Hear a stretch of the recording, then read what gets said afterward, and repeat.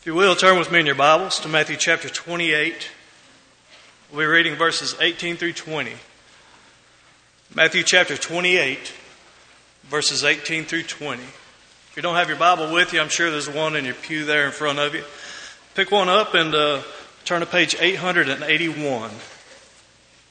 Matthew chapter 28, verses 18 through 20.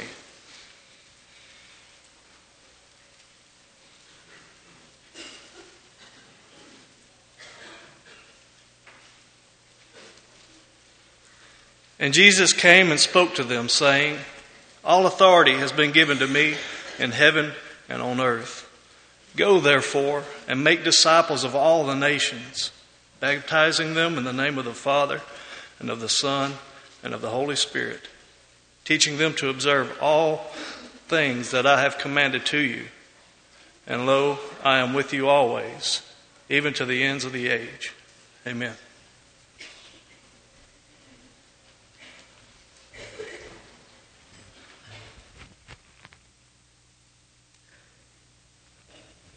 Good morning.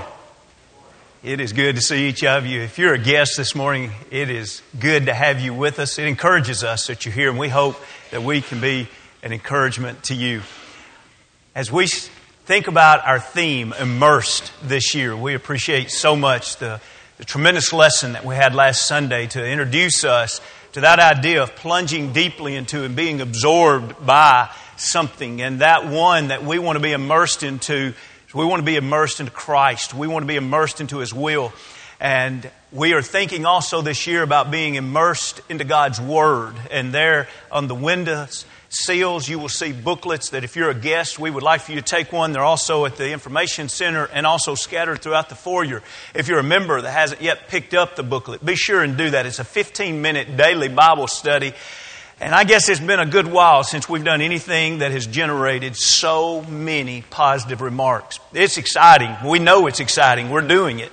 And I don't have to sell you on it. But if you have missed out on that, you're missing out on a tremendous blessing, and it's not too late. Jump in. What we need is to study God's Word daily. We need to stand in awe, to allow our heart to stand in awe of the Word of God, as the psalmist says. So be sure and participate in that, and let's encourage each other along as we study God's Word. Also, as we think this month, we want to study this month about being immersed into discipleship. That's an interesting phrase, disciple or discipleship, as we think about being immersed into discipleship, because oftentimes is a misunderstood phrase where individuals think that a disciple is one who has become a Christian and then has taken the next step. Many view Christianity as one level and discipleship as another level. Some Christians will talk about thinking about becoming stronger or becoming serious about discipleship.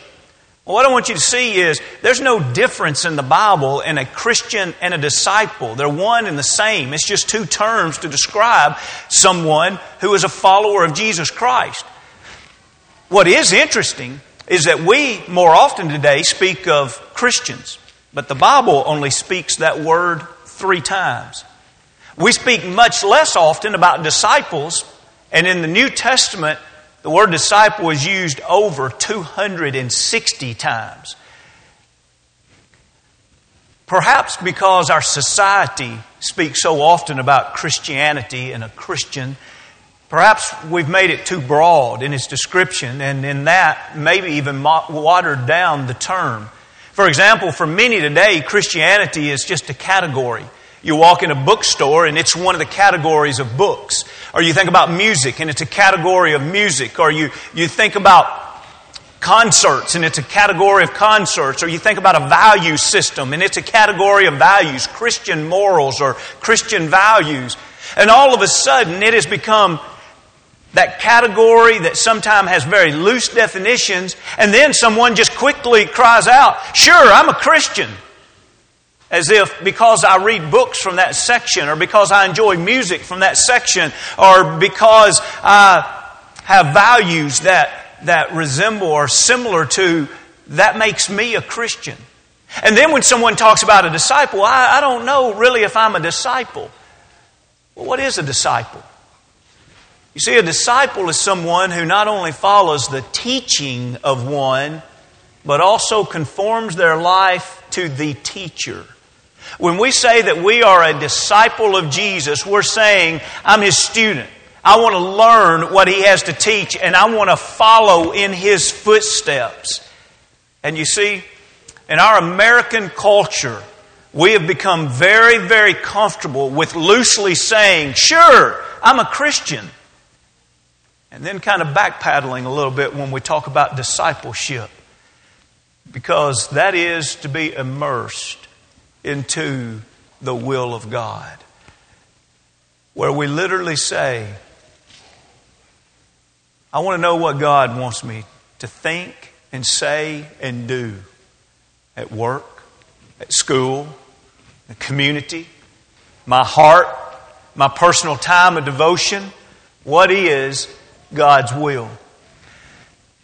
You remember that a few weeks ago, I shared with you the thought that I was reading a book that I enjoyed a whole lot. I don't know if I shared with you the author and the name, but it's Glenn MacDonald, and he's written a book about the disciple-making church.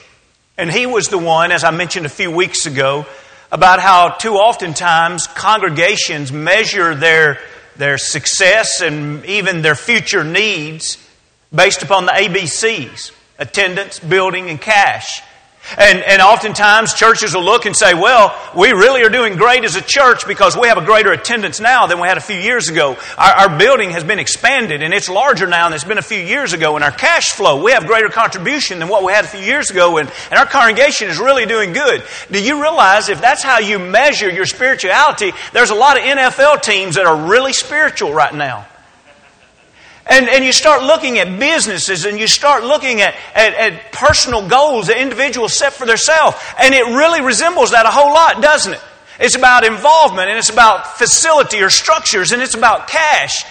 And friends, there's no doubt that to be a disciple of Jesus Christ, disciples would definitely want to go to worship God and be concerned about their example, to be there in the worship and the study of God's Word and worship and in Bible classes. There's no doubt that they would be concerned about a building or any tool that is useful to spreading the Word of God. There's no doubt that a disciple will not only give, but give generously of the first fruits of what God has given them.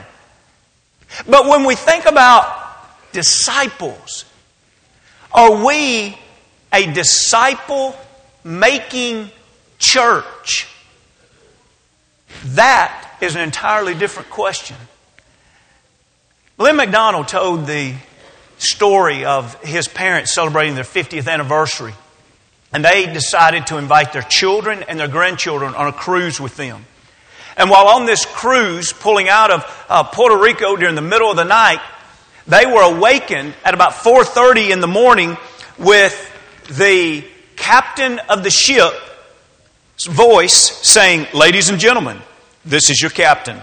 I'm very sorry to disturb you so early in the morning, but we have an urgent concern.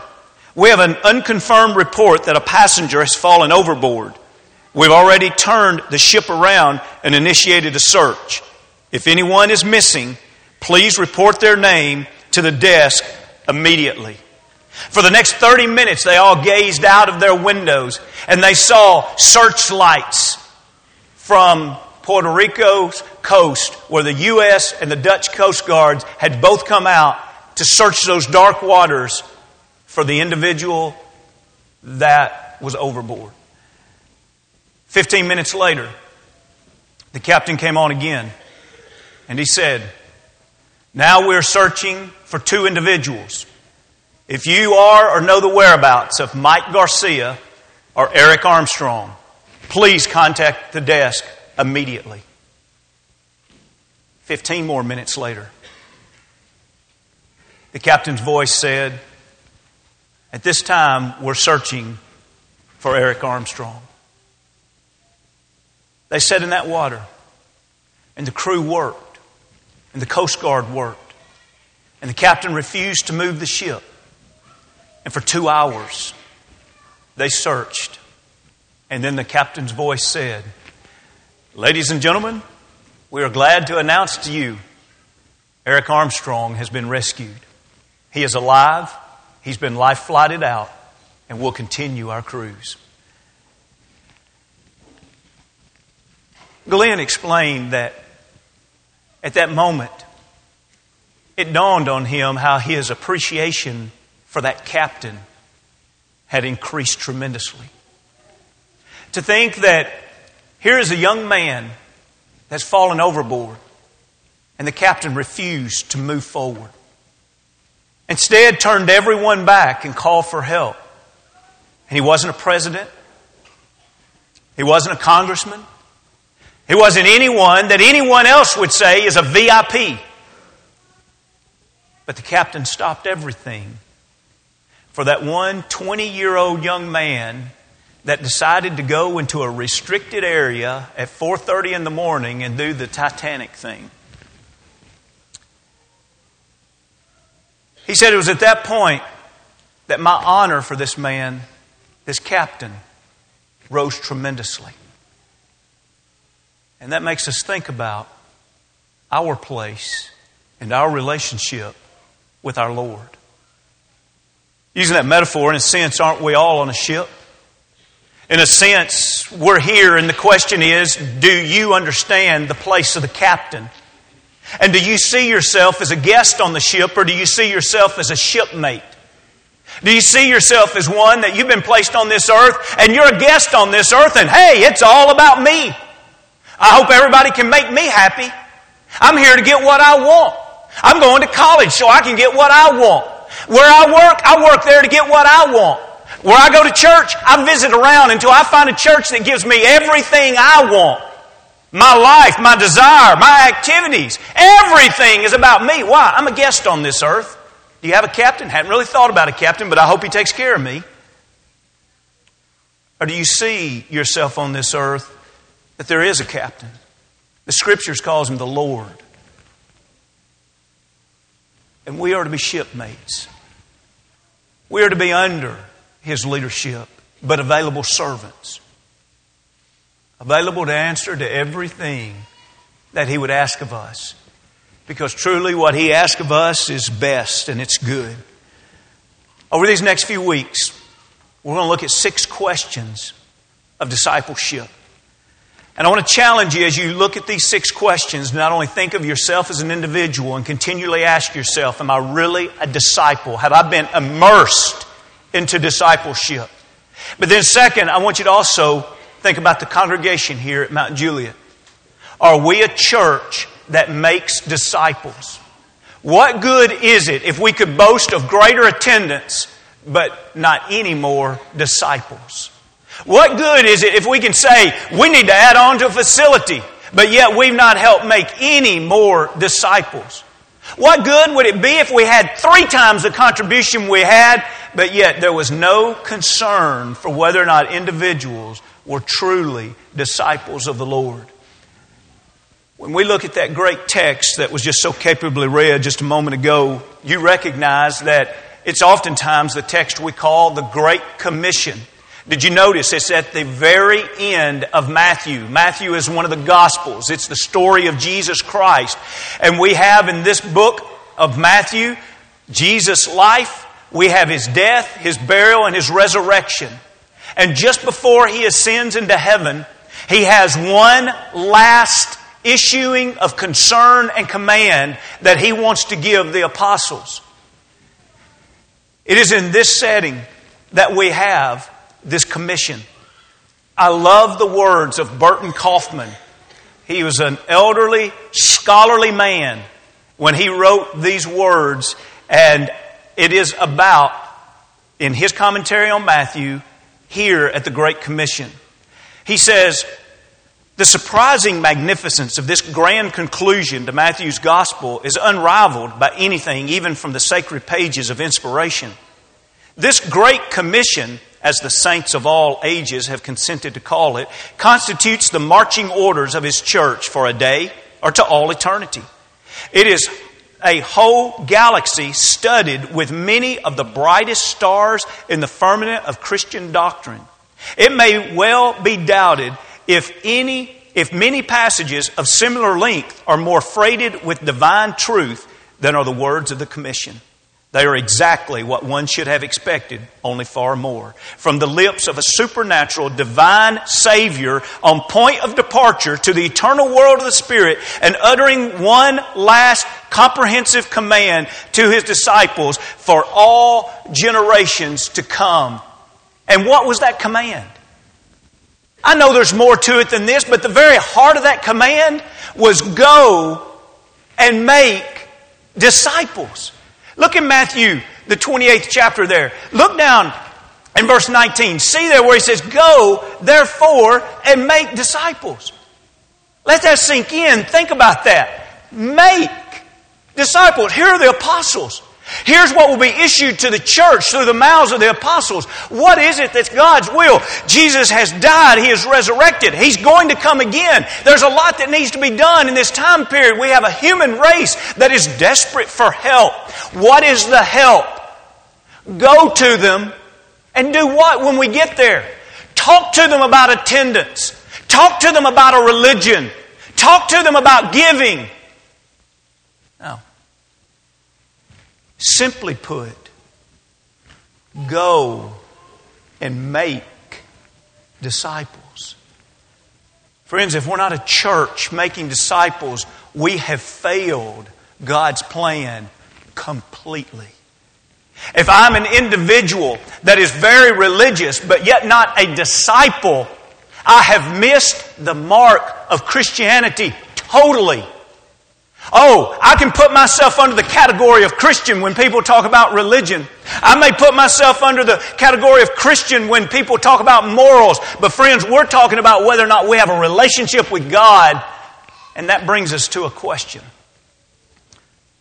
The first question and the only question that we'll ask this morning of the 6 questions. Who is your Lord?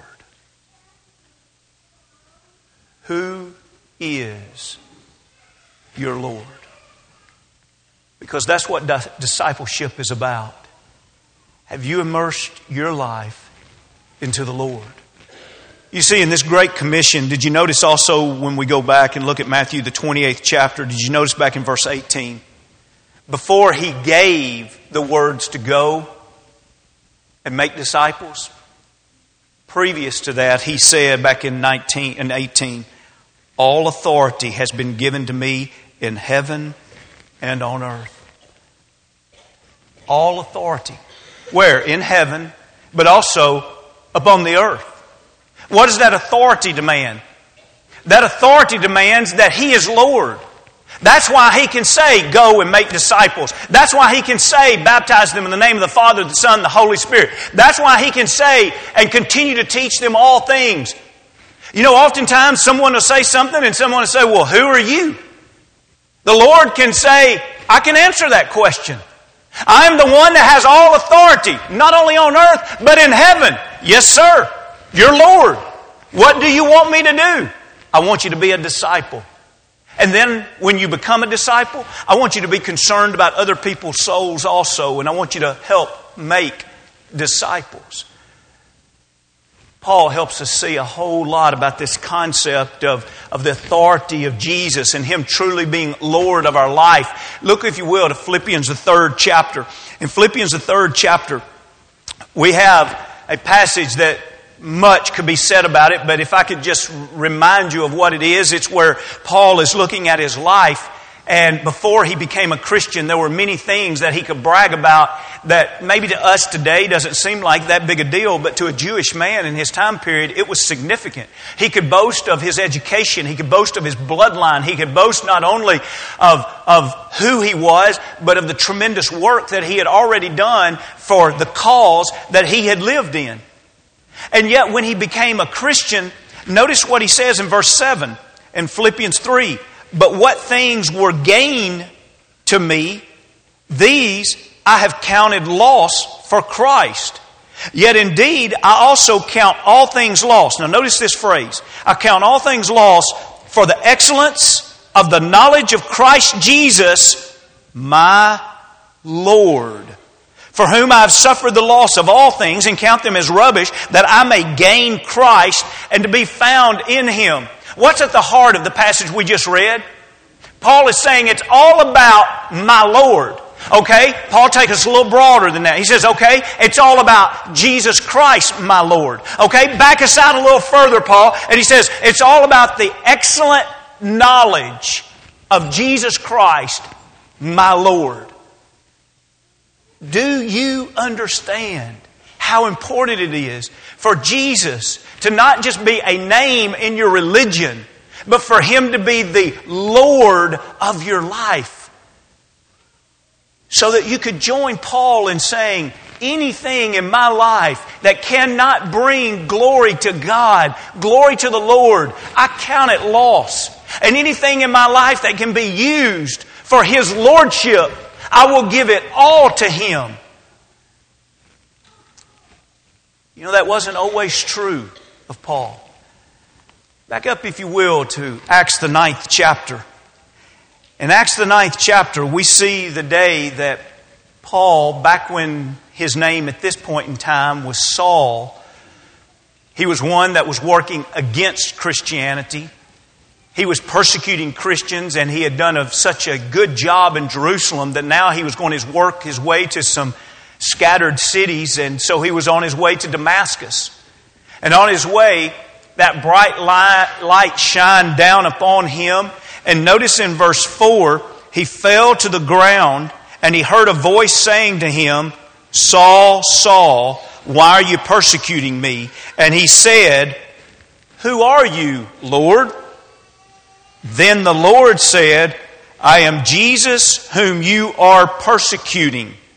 It is hard for you to kick against the goads.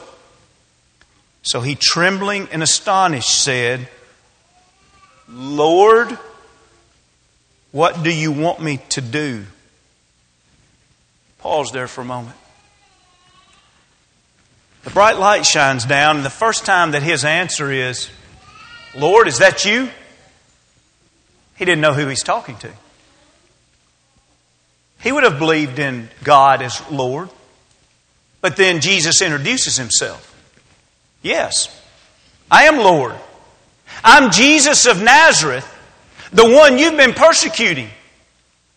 And what you and I just read was the first time Saul ever called Jesus of Nazareth Lord. And notice how he followed it. Lord, what will you have me to do? Friends, that's powerful. It's not enough for me to say, sure, I believe there's a God. Yes, I know that Jesus Christ walked this earth. Intellectually, I know He died on the cross. I believe He resurrected.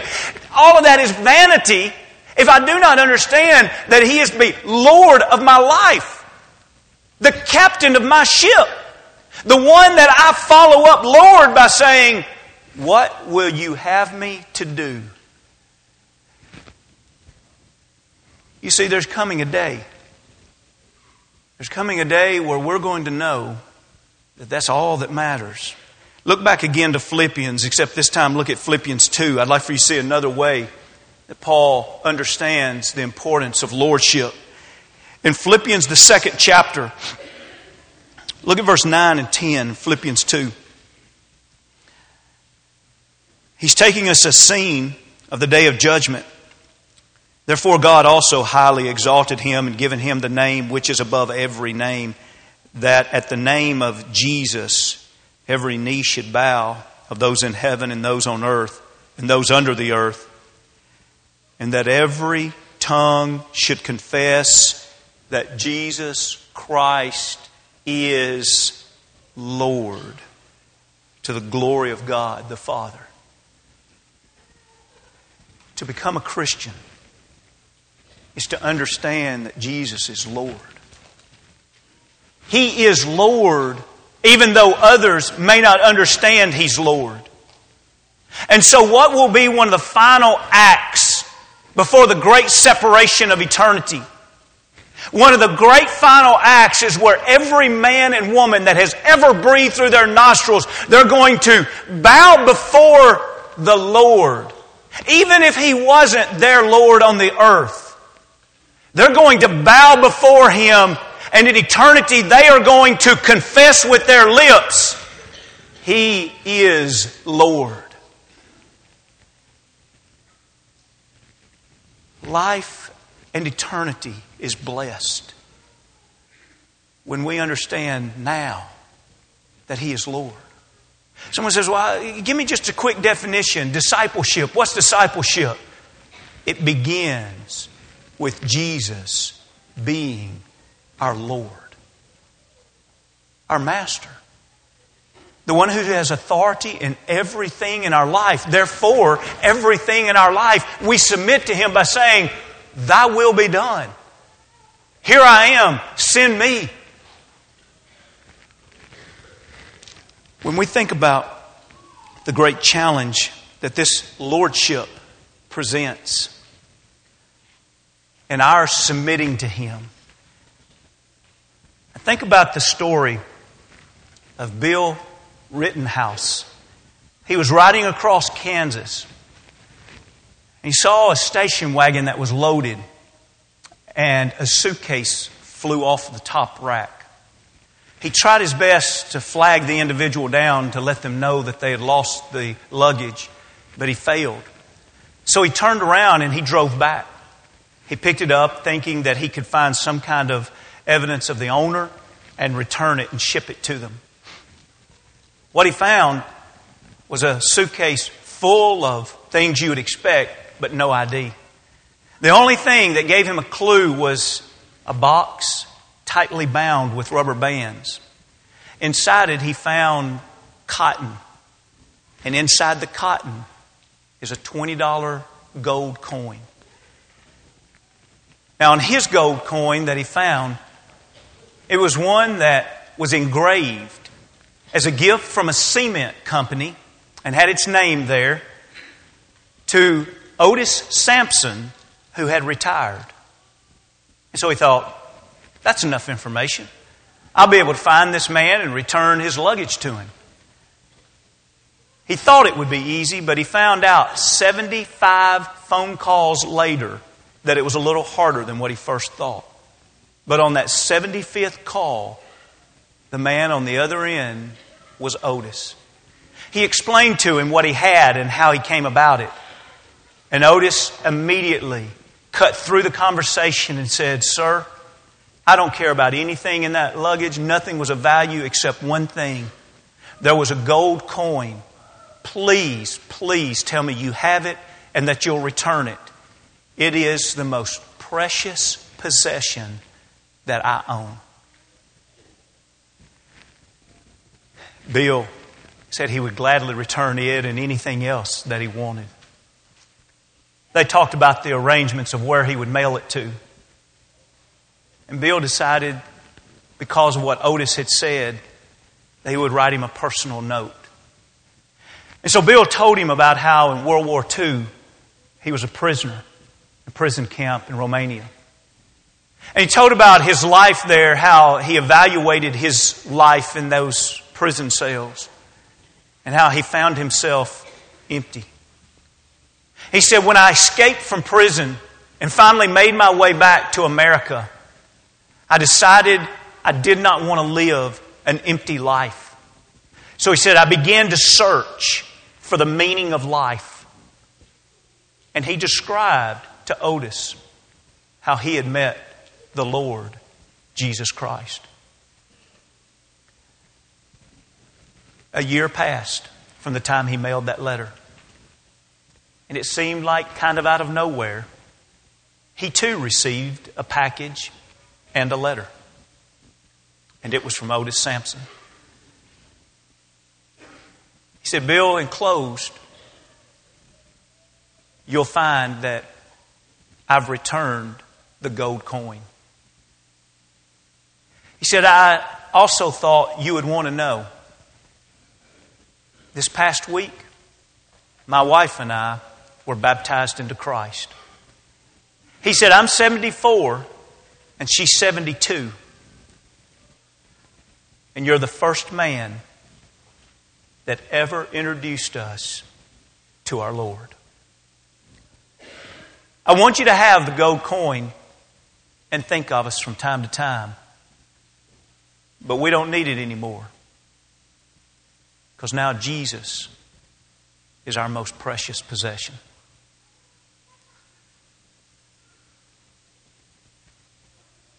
discipleship. It's about your Lord. Who do you value? Who's the captain of your ship? Who do you love more than anybody and anything?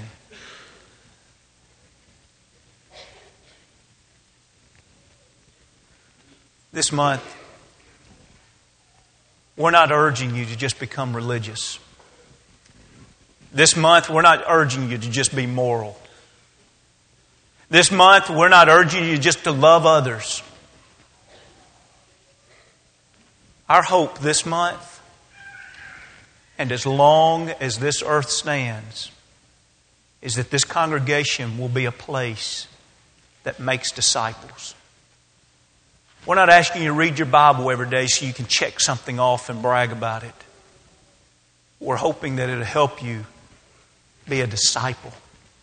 We don't ask you to get involved in the Lord's work so the church at Mount Juliet could have bragging rights. It's that we could grow and exercise our discipleship. This morning, if the greatest possession in your life is not the Lord, you're missing out on the greatest life. And if you know that you want to become a Christian this morning, we'd love to assist you with that as a believer, as repenting of sins and confessing before others that Jesus is the Son of God. Maybe this morning you evaluate your life and you see that the Lord has not been the Lord of your life. And you want to turn that around and you want to take the captain off the back seat of your life and place him back in the helm of your life. Maybe you don't know what to do. You just need to talk with someone. Listen, please don't leave here today without the Lord being the Lord of your life and all of us being His disciples. If we can help you, come as we stand now.